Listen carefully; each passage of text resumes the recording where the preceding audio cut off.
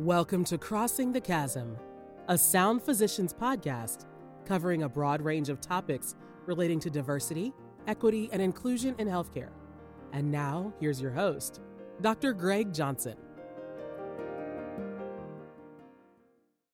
In our previous episode of Crossing the Chasm, we explored the topic of mentorship and sponsorship in higher education. One of the differences within medicine is the focus on graduate medical education, very specifically the focus on the training of physicians who are specialized in a particular area. And one of the most important areas with respect to diversity is understanding that concepts such as racial concordance have significant impact when we are addressing clinical outcomes. With recent reports that have come out in the Journal of the American Medical Association, as well as in other venues, clearly indicating that it's important to create a clinical workforce that is reflective of our ever-changing population.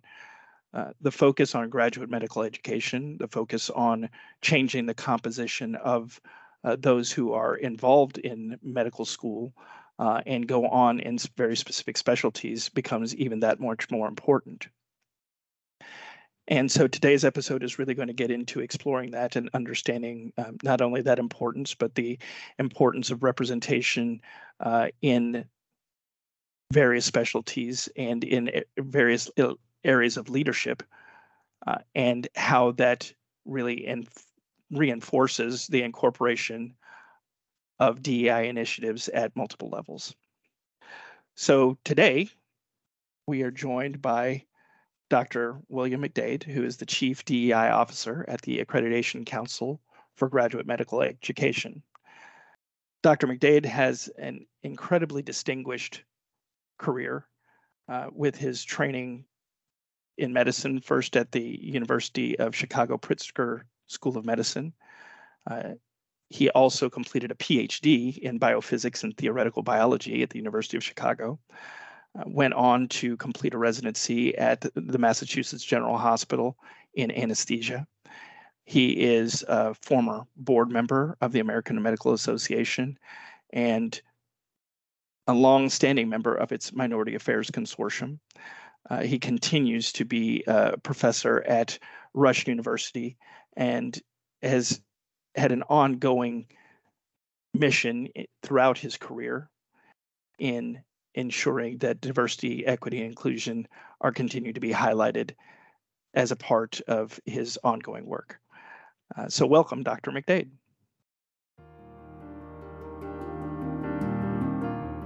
Welcome to Crossing the Chasm, our DEI podcast focused on healthcare, and I am incredibly excited today to be joined by Dr. William McDade.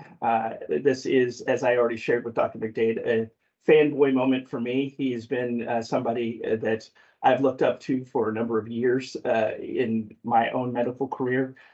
He is a graduate of the University of Chicago School of Medicine, as well as the Harvard School of Medicine, where he graduated and focused on anesthesiology. He went on to, that's where you did residency as well as medical school there, residency there. Residency. Jay, we'll make sure to get that cleaned up, Jay. And then he's also completed a PhD through the University of Chicago. So an incredibly accomplished individual who is currently serving as the DEI director for the ACGME. And for those who don't know what the ACGME is, it's the Accreditation Council for Graduate Medical Education, which really essentially affirms and accredits all schools of medicine for the residency program. So Dr. McDade, so thank you so much for being here. Well, it's a pleasure to be here, Dr. Johnson, and thanks for inviting me to come and join you. Fantastic. So as we always start off our podcast, the real opportunity is first and foremost to share your own story, particularly about how you arrived here. We always love to hear that. So please tell us. Well, so I have a rather long story because I'm coming toward the end of my career, but the way I initially became interested in medicine is that I went to college with the thought that I would become a dentist.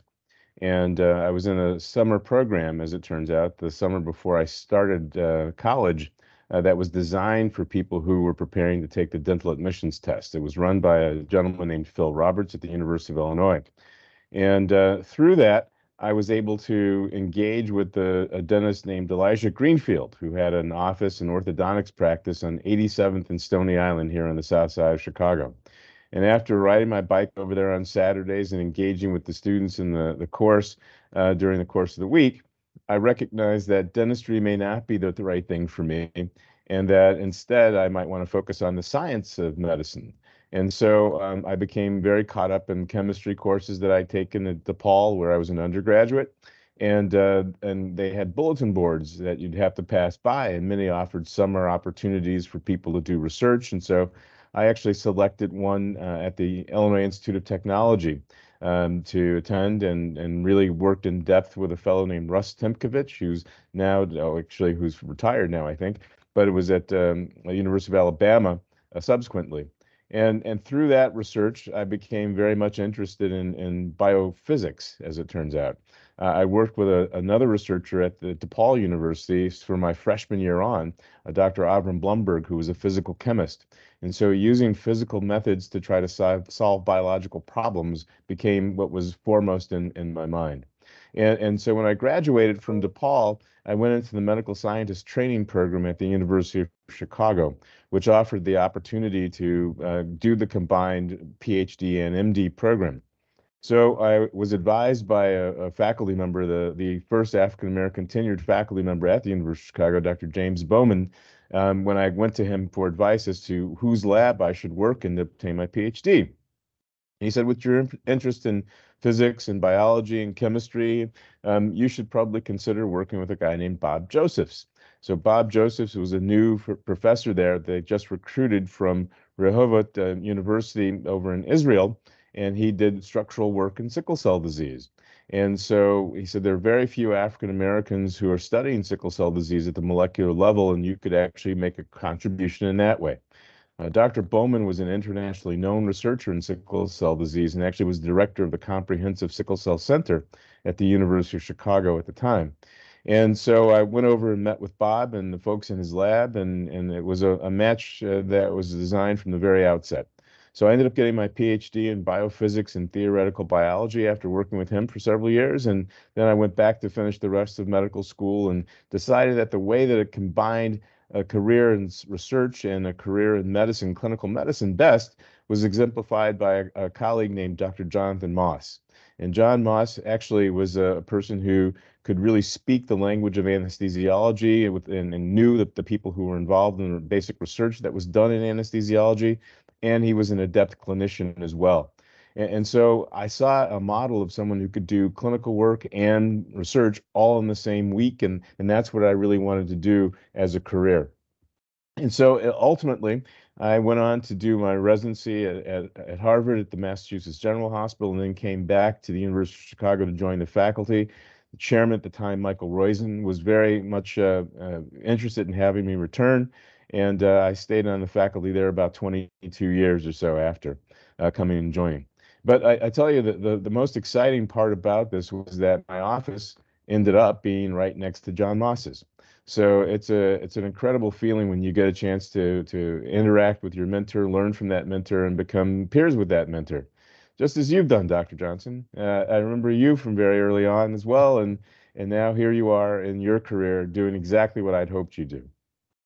Well, thank you so much. Appreciate that. And yes, you're right. Getting a chance to sit with a mentor adjacent to them and interact is absolutely fantastic.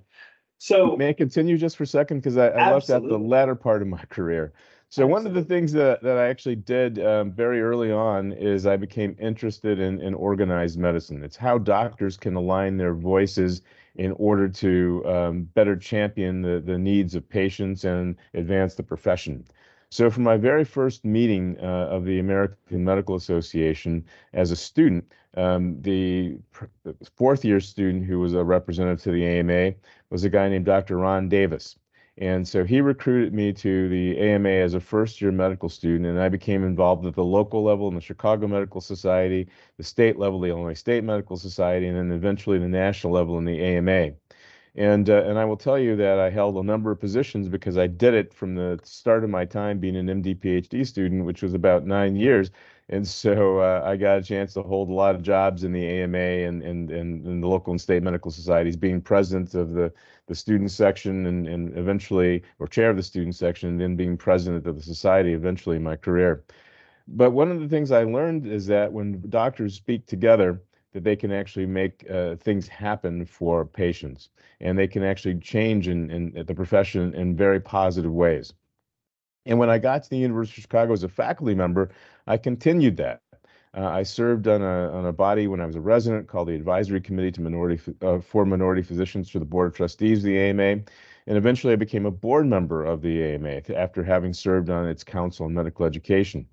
And ironically, the Council on Medical Education of the American Medical Association actually co-sponsored an important paper back in 1910, along with the Carnegie Foundation, that was authored by a fellow named Abraham Flexner, which really defined how medical education would be meted throughout the rest of the century, up until now even.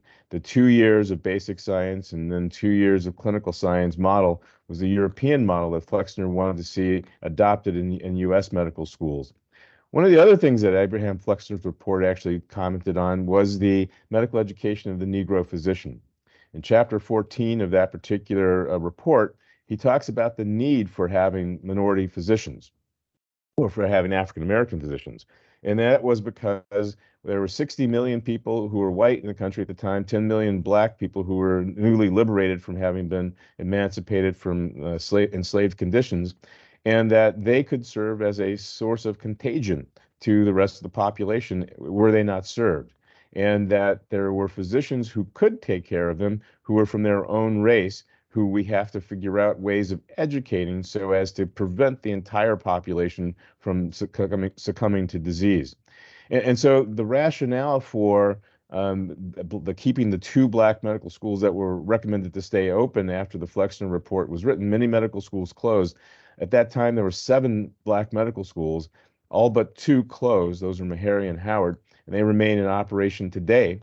But what was recognized is the idea that concordant care, physicians of the same race delivering care to patients of that same race, became a model for which medical education was structured and how medical care is actually provided to a large extent in our society. And so the rationale for why diversity, equity, and inclusion are important, the diversity aspect is the idea that we have to create a corpus of physicians who really fit that same model to deliver concordant care. We have a problem with health disparities with respect to African Americans in the white community, with respect to Latins in the white community. And one of the things that we have to do is to produce more physicians who are more willing and who are dedicated to serve that population of individuals. And so Flexner recognized the importance of this back in 1910 and actually probably helped to structure, unfortunately, the way that it's being delivered even today. And there are multiple studies that we can talk about on concordant care, but the idea is that that's why we care about race in terms of medical education. That's why diversity is important. People tend to seek care within their own communities because they trust the people in their community and they don't trust people who are not from their community. And there's so many things that have happened over the last several hundred years in this country that have given minoritized people good reason to not believe that the things that the majority community is going to do or has done for them would not necessarily be in their best interest. And so this trust that the medical establishment that's largely white and Asian, as it turns out, has with the black community in particular is really fraught. And we have to figure out ways of developing that trust. And part of it is having practitioners who come from the community, who can engage and understand the folks who are there. And so these are the reasons why I think concordant care is important, and the reasons why we think diversity is important, and why my career has really been focused on that. So when I got to the University of Chicago, we started a number of pathway programs to try to get people into medicine who came from these communities. And later on, went to Ochsner, the largest healthcare provider in Louisiana, with about, I think, 41 hospitals now. And in the southeastern United States, that whole segment of the country is where health disparities are the greatest.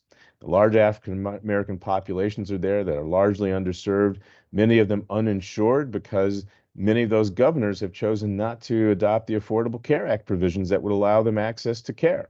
And there are not enough physicians of color who are in those areas as well. So if we could do something to develop the physician population in the southeastern United States, and we can do something in the state, in Louisiana, that had actually just adopted the Affordable Care Act that Governor John Bel Edwards did, we might be in better shape. And the second thing that really drew me there was the opportunity to build stronger relationships with Xavier University of Louisiana. It's the #1 producer of African Americans who complete medical school, and it's been that way for a very long time. And to develop a medical school relationship or a healthcare professions relationship with them and Ochsner really represented a fantastic opportunity. So it really sold me on the idea of going to the southeastern United States. Unfortunately, as politics in Louisiana is, if the governor's not on your side for the particular move you're trying to make, then it's not going to go very far. At that time, we hadn't persuaded John Bel Edwards of the idea of the importance of that additional historically Black medical school. It would be the 5th in this country. And so I returned when the opportunity arose at the Accreditation Council for Graduate Medical Education to come and work there with respect to diversity, equity, and inclusion. I led a task force that looked at the issue of diversity, equity, and inclusion after I had rotated off the board of the ACGME back in 2018. And one of the provisions that we actually described was the formation of an office in the ACGME directly focused on diversity, equity, and inclusion. And little did I know that Dr. Nasca, the CEO of the ACGME, would actually ask me to lead that office. And it actually then drew me back to Chicago from New Orleans after the medical school idea with Xavier didn't work out. But one of the things I am very happy about is we actually had a relationship at Ochsner with the University of Queensland in Brisbane, Australia, where we would track 120 or so U.S. citizens to go to the University of Queensland, one of the top universities in the world, to go for the first 2 years of basic science training and come back and do the last 2 years of clinical work at Ochsner facilities in New Orleans.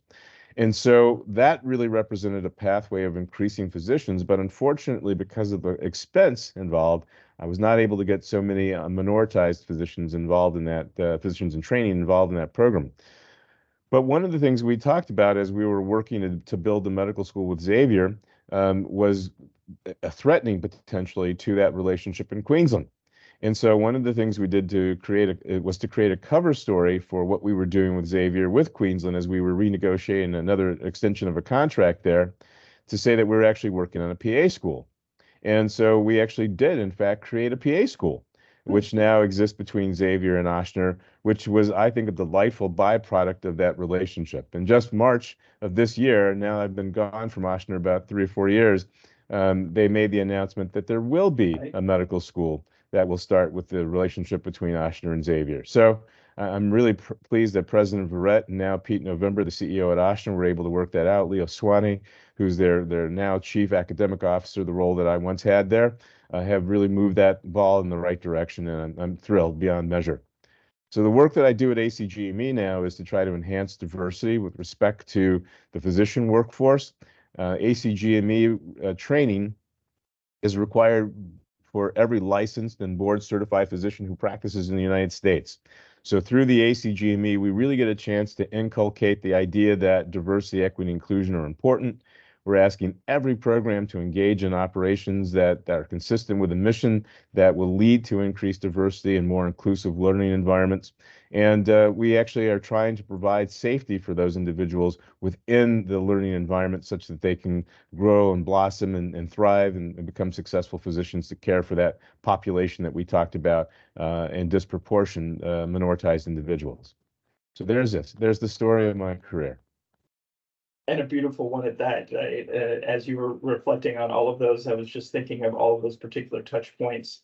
You highlighted the fact that Xavier's formed its medical school. I was unaware of the fact that there was also a PA school associated with it. So it's really all of your ground the ground that you laid in advance at Ochsner, and then now sort of bearing fruit in multiple ways to really support minoritized communities, particularly with Xavier having such an important role, particularly in the South and Southeast. I was a residency classmate of Leo's, so it's been great to see him follow in your footsteps and help to continue that work. And it's been fantastic to hear about all of the additional work that you've done at so many different areas within medicine. I want to dial in on something to get back to it, because obviously in your role as DEI director for the ACGME, you've reinforced something that is very clearly in the literature with respect to racial concordance in care for patients. I would love to get your response, because I know I have my own when people are like, well, aren't you supporting resegregation? But like, isn't that just the same old, trying to do the same old thing and saying that, you need to stay over there and we need to stay over here? What would be your response to somebody who says something like that? And I won't put my additional comments. Well, I used to get askance looks when I really advanced the idea that racial concordance was a way to deliver care. But there have been so many people who've actually studied the benefits of racially concordant care. Lisa Cooper at Hopkins has been studying this for a very long time and looking at whether it's a patient-centered approach or whether it was something more. And her work suggests that it's more than just being patient-centered. It actually has to do with whether you have a bond with the community, whether there's trust that's involved, and whether there's actually increased patient satisfaction. And my colleague Owen Garrick and Marcella Alsan, who's now at Harvard, was at Stanford at the time working with Owen. Owen is now the clinical trials chief at CVS Research, CVS Pharmacy Research.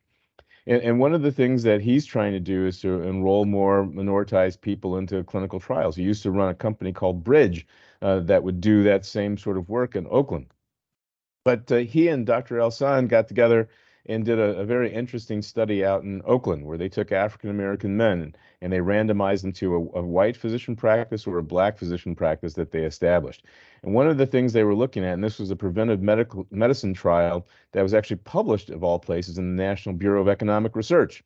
Dr. Alsan is an economist as well as a physician, and actually published it there because they did some very elegant mathematics after collecting some data on this. What they found is that when the black male patients talked to white physicians, that they didn't talk about as many of their clinical problems. And they talked about problems in greater depth when they talked to black physicians, and that the black physicians wrote longer notes. And then they did some analysis of why they think that the health outcomes could be improved. And what they showed was that you had a 19% improvement in healthcare outcomes from a cardiovascular standpoint when there was concordant care with respect to cardiovascular morbidity, that is sickness from cardiovascular disease, and a 9% improvement in mortality, simply by having racially concordant care. And what they thought is that the diabetes and cholesterol screening were both increased by 20%, return visits were increased by 20% in concordant visits. They also showed that, and this is a pre-COVID study done in 2018, that even flu shots were more likely in concordant relationships than discordant relationships. And I have to say that in the ensuing couple of years, another colleague from Harvard, Fatima Cody Stanford, published a paper with Marcella Alsan, and they looked at whether or not people listened the same way to physicians who were of different ethnicities. So they had a black audience and a Latinx audience listen to the same message being given by a black physician, a white physician, an Asian physician, a Latinx physician. And what they found is that when African-American audiences listened to the message on COVID being given to them by the black physician, they retained more information about COVID, and they were prompted to engage in additional research on their own, independent of that, secondary to what they've been taught when the black physician was talking to them. And they saw a marked decrement in the urgency to understand more about COVID and the retention of the information given when it was given by physicians of other races. So I think that the outcomes that we see with respect to how patients perceive they're being treated, how patients perceive the information, how physicians hear them and understand some of their issues, is all enhanced and are all enhanced with respect to concordant care. I will also say that the AAMC, the Association of American Medical Colleges, the group that's the dean's group for all of the allopathic medical schools in the country, engages in something that's called the Matriculating Student Questionnaire, where they ask first-year medical students questions. And one of those questions is, do you plan after graduation to practice in an area that's underserved or has a large minority population? And they ask the same thing of graduating seniors in the graduating student questionnaire 4 years later. So what do we find in the matriculating student questionnaire? Well, about 64% of African American students say that they're going to serve an underserved and disadvantaged population. That contrasts to Asian first-year medical students, where only about 23% say this, and white students around 24% say this.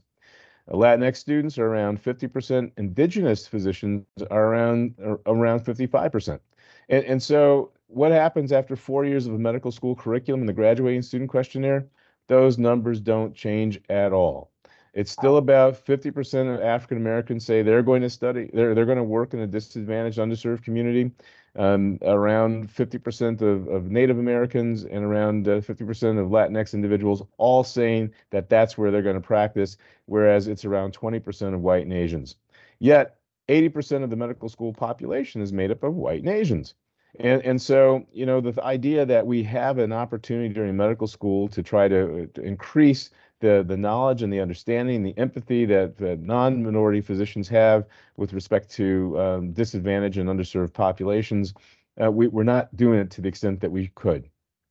One of the things that medical schools started, allopathic medical schools started about 12 years ago now, is a standard that says that we have to increase the diversity of individuals who are in medical school, and that medical schools have to reach out to pre-medical learners to try to enhance that. So programs like SMEP, MMEP, the things that we've been doing for a long time at the University of Chicago, for instance, are now things that all medical schools have to try to involve themselves in doing to try to increase the pathway of people into medicine.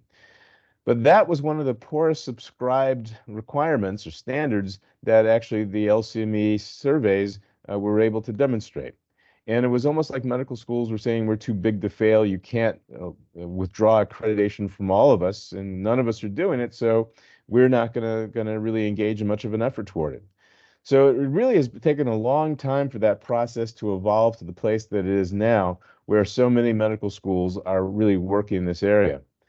But in 2018, when the board at the ACGME put forth its Common Program Requirement 1C, asking graduate medical education to do the same thing, that was the first time that graduate medical education was asked to be involved in this process of trying to get earlier learners onto the pathway of medicine. When I used to run the pathway programs at the University of Chicago, what I would typically do is I call on people who I'd trained or knew personally who were in some of my programs to ask them if we could have a high school student or a college student shadow them. And unfortunately, what happened is the people who were under the greatest degree of scrutiny, under the microscope for their own professionalism, were sometimes seen as being unprofessional because they had a high school student or a college student who was shadowing them. I find that shocking and completely at odds with what is necessary in the profession.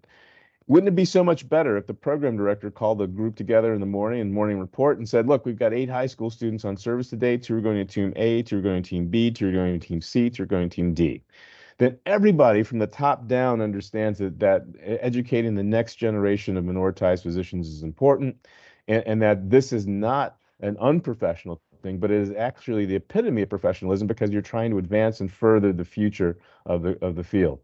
So that's what the ACGME was hoped to do with its requirement to have programs engage in an ongoing mission-driven, sustained effort to increase diversity.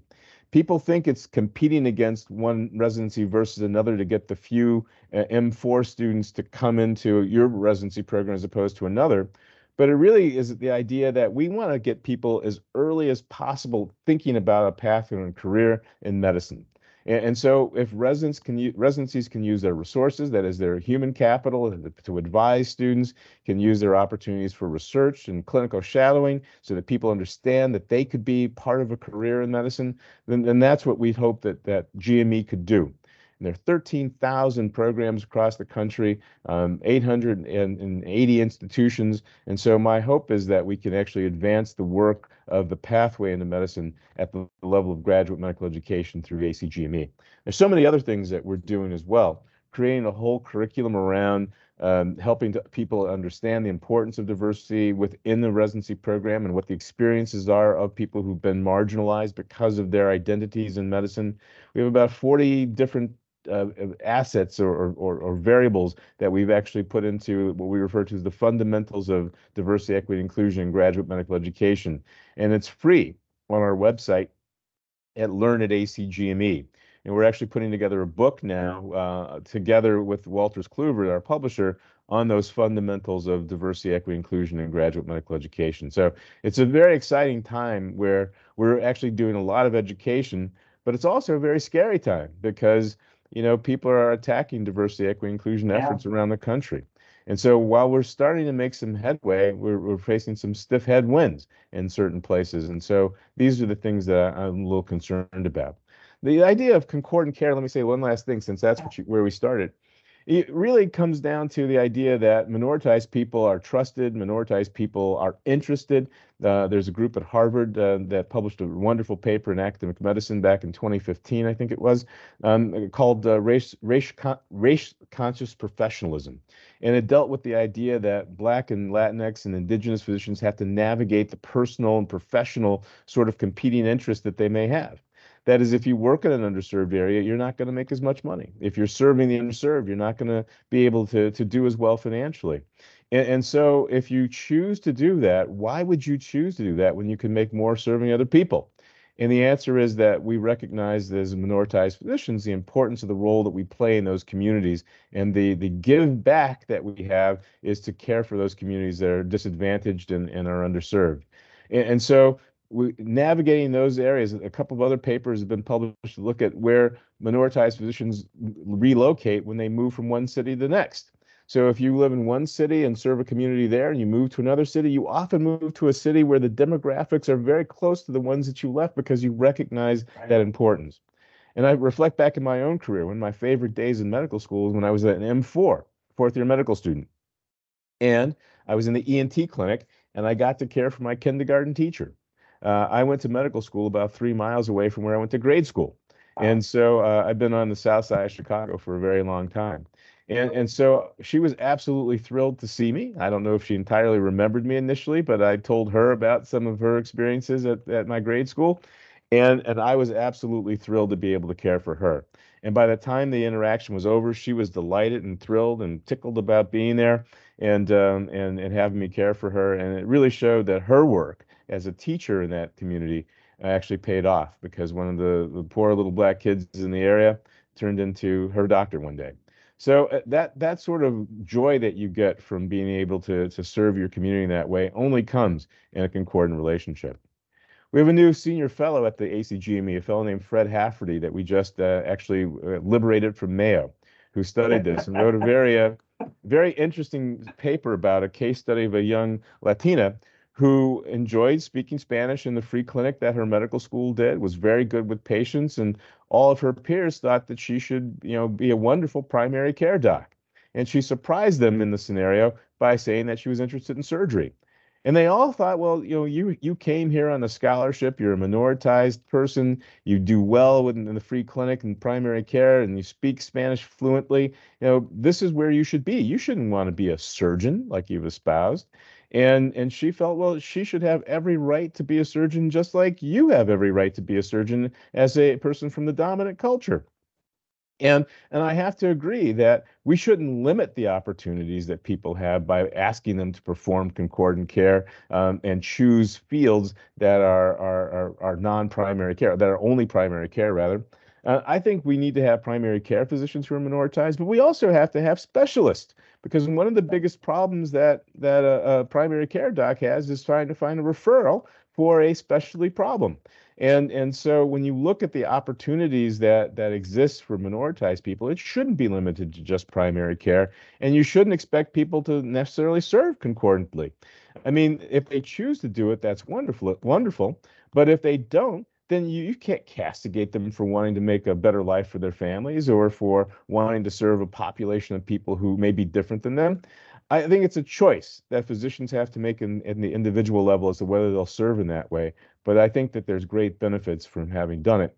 And I guess the last thing I'll say about it is that one of the reasons that concordant care as a model doesn't work is because we're not making enough physicians. In the last 40 years, we haven't really increased the percentage of underrepresented in medicine physicians throughout all of medical education. Concordant care also doesn't work because there are other things other than the doctor-patient relationship that are important too. We refer to these as the social determinants of health or the structural determinants of health. Jonathan Metzl would refer to it as the latter. And these deal with the elements that the society controls that actually adversely impact healthcare that has really very little to do with the doctor-patient relationship. I was just at a talk with Daniel Dawes on Wednesday of this week, and Daniel now runs the Institute for Health Equity at Meharry, but was at the Satcher Institute at Morehouse and published a book called The Political Determinants of Health. And it talks about how laws, practices, policies, regulations, ordinances have all also contributed to adversely impact the healthcare of minoritized populations. And so with the political determinants of health, the structural and social determinants of health, all of those things have absolutely nothing to do with concordant care per se. However, the production of minoritized physicians does have a role in all those, because if you are a politically active physician, you can potentially change some of those political determinants of health. You can advise policymakers, you can help to promulgate change at that level. You can also work to try to change the social and structural determinants of health in your community, at your institutions, in your clinic even. And so these are things that we have to also bear in mind have an outsized effect when we have more minoritized physicians who are in medicine. Couldn't agree with you more. And I know that as we highlight the aspects of mentorship, sponsorship, but also just simply visibility of minoritized, historically disenfranchised, whatever term that you want to utilize, it's very real. And I know the way that medicine was framed up to me was very simply, you want to be a teacher, you can do that in medicine. You want to be you're always going to be a healer, but you can be a minister, you can be a politician, you can be a business person, you can do whatever it takes to do whatever you want to do, but doing it as a physician is going to have, to your point, outsized impact in a variety of different ways. So I could not agree with you more. Go ahead. Oh, I'm sorry. This is Jay here. Just a quick question, kind of going back to that, really thinking about high school students, college students, and really the idea of reaching out to them and helping to get that pipeline of future physicians.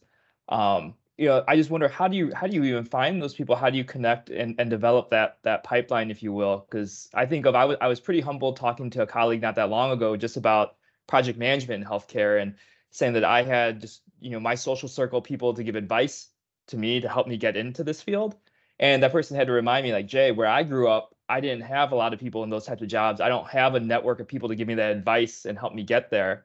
And so we're talking about underserved communities. I imagine there's not a wealth of doctors around the neighborhood to just invest in, their neighbors and the people around them to be able to help develop and encourage them. So I'm just wondering how do you guys do that in real practical means?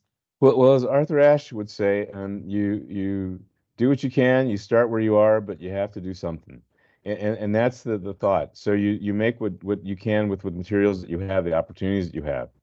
If you are a medical school or a medical center, you have a wealth of opportunities of experience. So you've got people who could mentor students, and how do you find them? You find them everywhere. You go to the grade schools or the high schools in your community. Let me go back a step. When I was the chair of the Minority Affairs Consortium at the American Medical Association, now the Minority Affairs section, there was a resident member named Sheila Roundtree from, I believe, South Carolina, who actually came up with the idea that we should ask physicians as AMA members to go into their local grade schools and high schools in order to try to attract students who may be minoritized in those environments into careers in medicine. we referred to it as a Doctors Back to School program. And actually, by being chair and having good relations with my grade school still, I went back to my grade school and we did a Doctors Back to the School video of what an activity for that program would look like. And we had some material, stickers and pencils and giveaways for the students, and so we did this video and we showed it. And a number of physicians around the country started doing it, Doctors Back to School, just going into their local schools and started engaging this way. But I will tell you that after having done a lot of these, there are some extraordinary champions of Doctors Back to School. Alice Coombs is an anesthesiologist who is from Salem, Massachusetts, and was a past president of the State Medical Society of Massachusetts. Now is the only African-American chair in anesthesiology in the country at Virginia Commonwealth University. Every time she went to a National Medical Association meeting, when she went to an AMA meeting, she would lead a Doctors Back to School delegation wherever that meeting happened to be, whatever city it was in. And she just was a champion of the idea of doing this. I actually reflect back on this actual match day year, which was 2 Fridays ago now.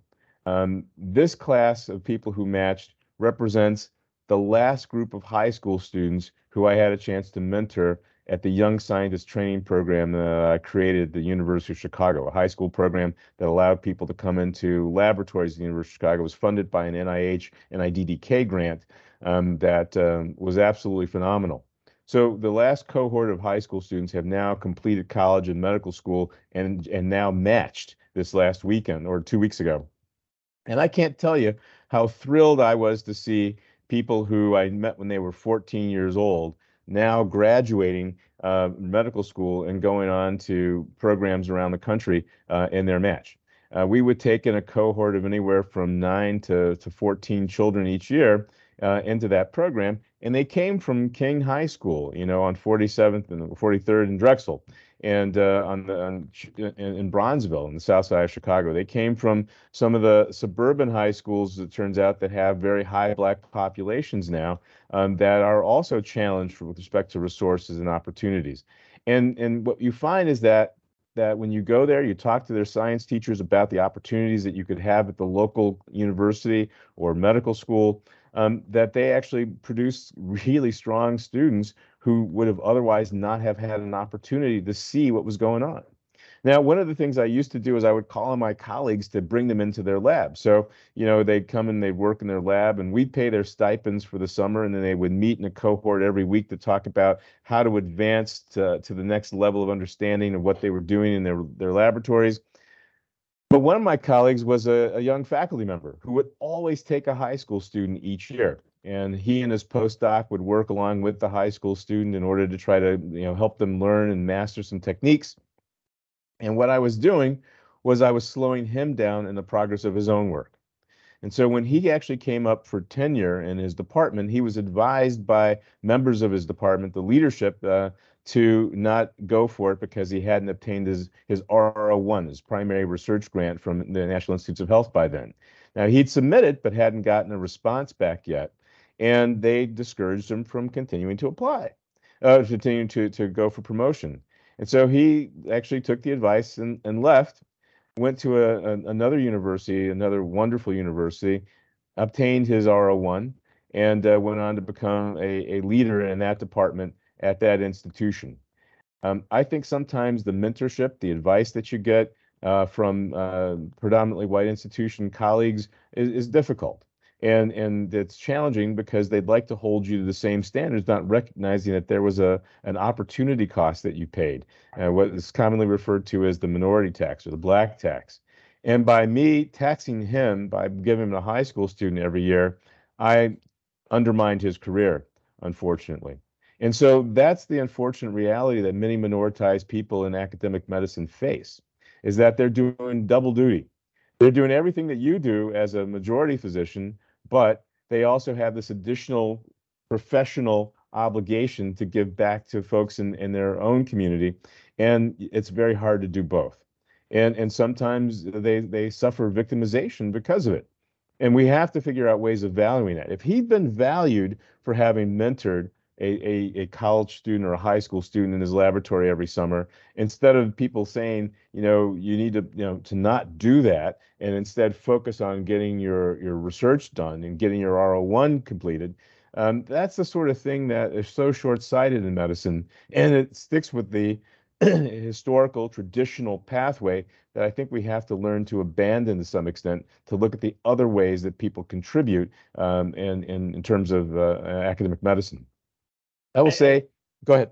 No, I was going to say, you speak about it from academic medicine in that particular perspective. I think that with respect to DEI and all aspects of healthcare, that tax exists. I think whether it's, looking at, it's been said in a lot of literature as well, which is that the DEI initiatives typically fall to the minoritized individuals, when in fact it's a broader community that really needs to be able to buy in with respect to that. There's a lot of additional work that goes in that, you're right, is unvalued or undervalued. So yes, I just want to interject that. Yeah, well, that's the other hazard of depending on concordant care, because it lets everybody else off the hook. Exactly. Right. And so the idea is that we all must use cultural humility. This is a concept that Melanie Tervline and Jan Murray Garcia developed back in the late 1990s in their paper on cultural humility. And that we have to learn to subjugate the dominant cultural norms and beliefs and listen to our patients. I mean, we used to talk about cultural competency back in the early 2000s, late 1990s. But it's really more than just developing a competency, which is really nothing more than a set of stereotypes that you're developing about a patient's identity. Cultural humility means you listen to the patient. You understand what sorts of problems they're dealing with. And so many environments, for instance, if you're 15 minutes late for your appointment, there are clinics that want to reschedule you, but they don't realize that you had to take 3 buses and a train to get to where you are. And that, in fact, you take a day off from work in order to come to the doctor, it costs your family money. And if you have child care problems, then you have to figure out how to negotiate that as well. And sometimes your caregivers don't arrive in time, and that actually delays your ability to get out the door in order to make your appointment. And so you get to your appointment a half an hour late instead of 15 minutes late, and the clinic doesn't see you.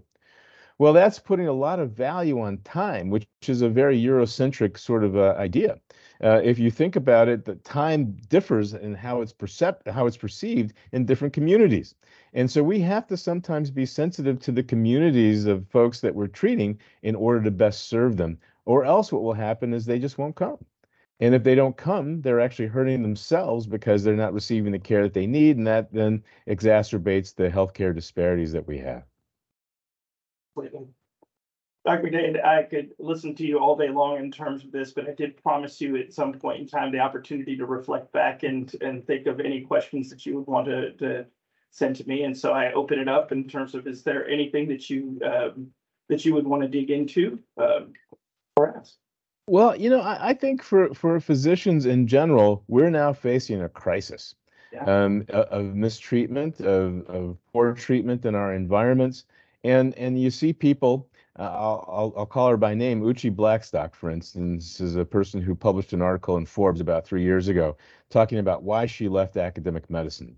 And in part, it's because the work that she was doing to advance health equity wasn't fully being appreciated. And when she was being considered for promotion, it was clear that it was not going to be something that was going to be in her future. And so she left.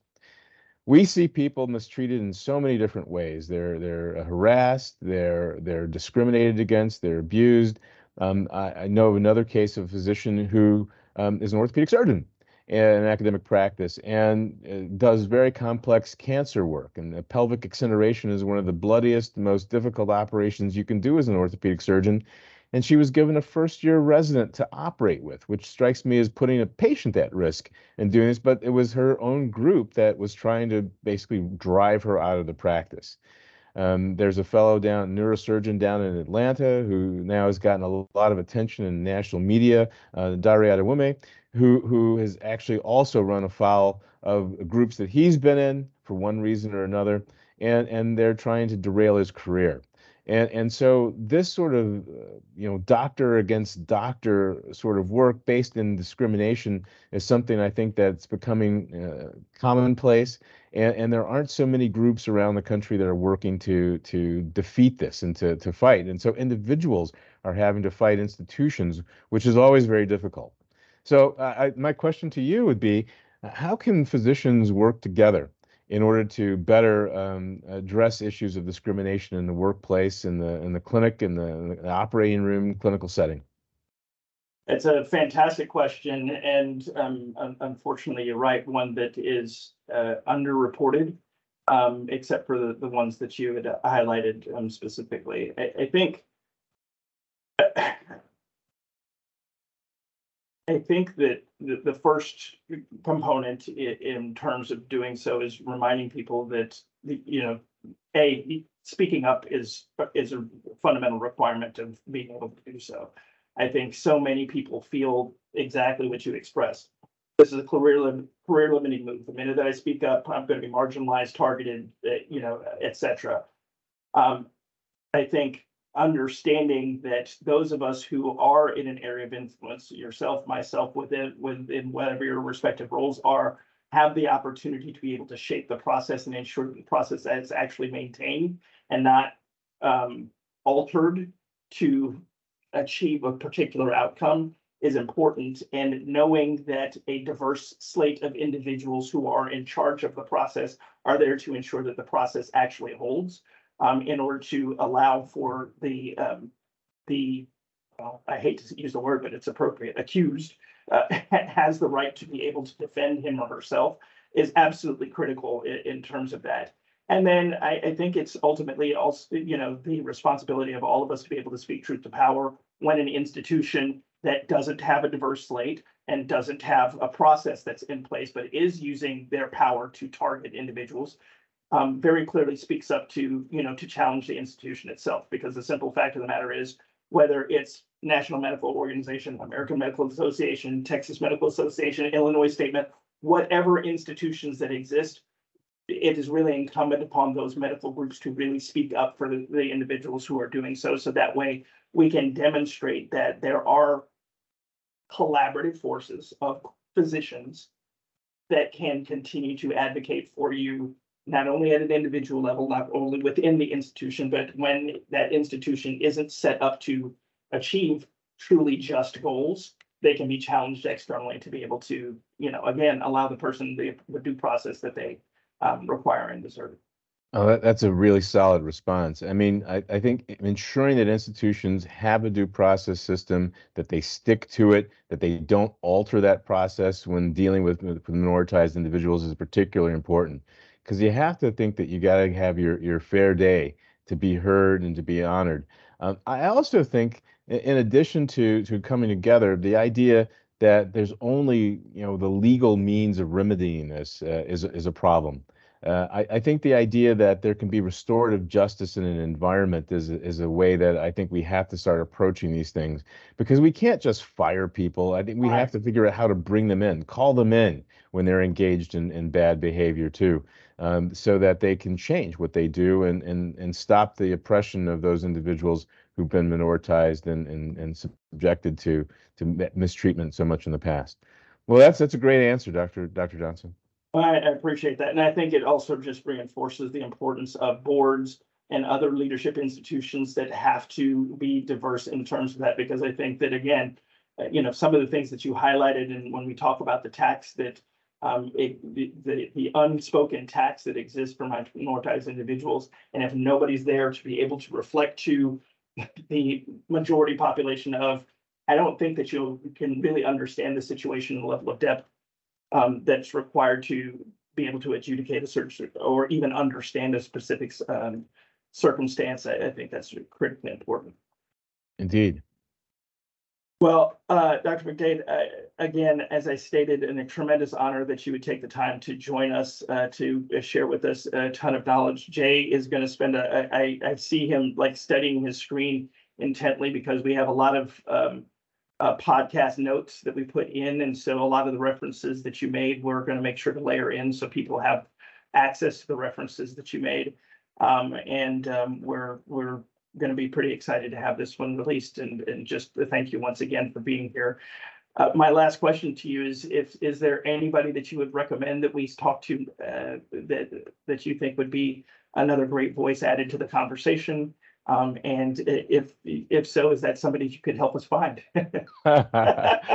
Well, I will tell you that having been a board member at the American Medical Association, establishing the Office of Health Equity there when I was a board member, I thought was an important step for the AMA to take. The AMA has done so much, I think, to harm African American physicians in this country over the last 100 years. In 2008, I believe, is when Ron Davis, that fourth-year medical student who became president of the AMA eventually, issued an apology to African American physicians around what had transpired, with many local medical societies not admitting African Americans to membership, and so requiring being a state member to be an AMA member instead of having direct membership to the AMA was something that is quite unfortunate and has really caused the creation, the exigency of that particular finding of the National Medical Association, is that African Americans were effectively excluded from the American Medical Association for such a long time. Now there's an Office of Health Equity, and it's led by a woman named Aletha Maybank, who's an extraordinary physician and advocate, and if there's a way that you can interview her, she will certainly educate your community here about the work the AMA is doing. In addition, there are board members now who are African American at the American Medical Association.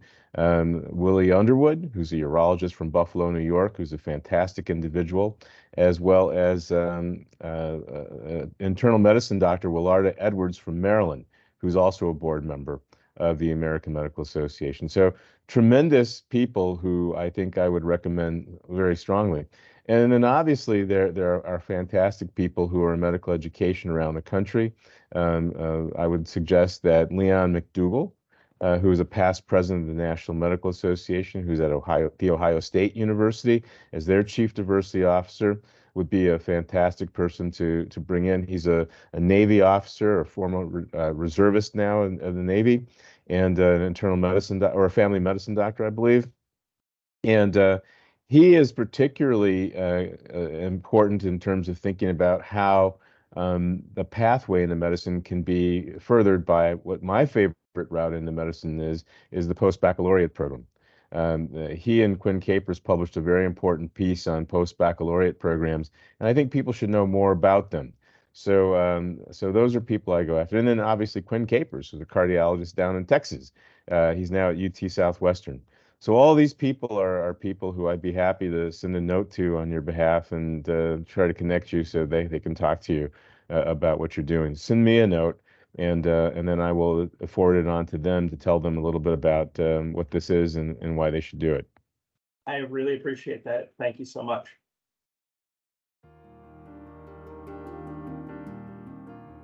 Thank you for joining us for Crossing the Chasm, a Sound Physicians podcast. Make sure to subscribe to Crossing the Chasm wherever you listen to podcasts. Sound Physicians is a multi-specialty medical group committed to improving quality and reducing the cost of healthcare for patients in communities across the country. Learn more at www.soundphysicians.com.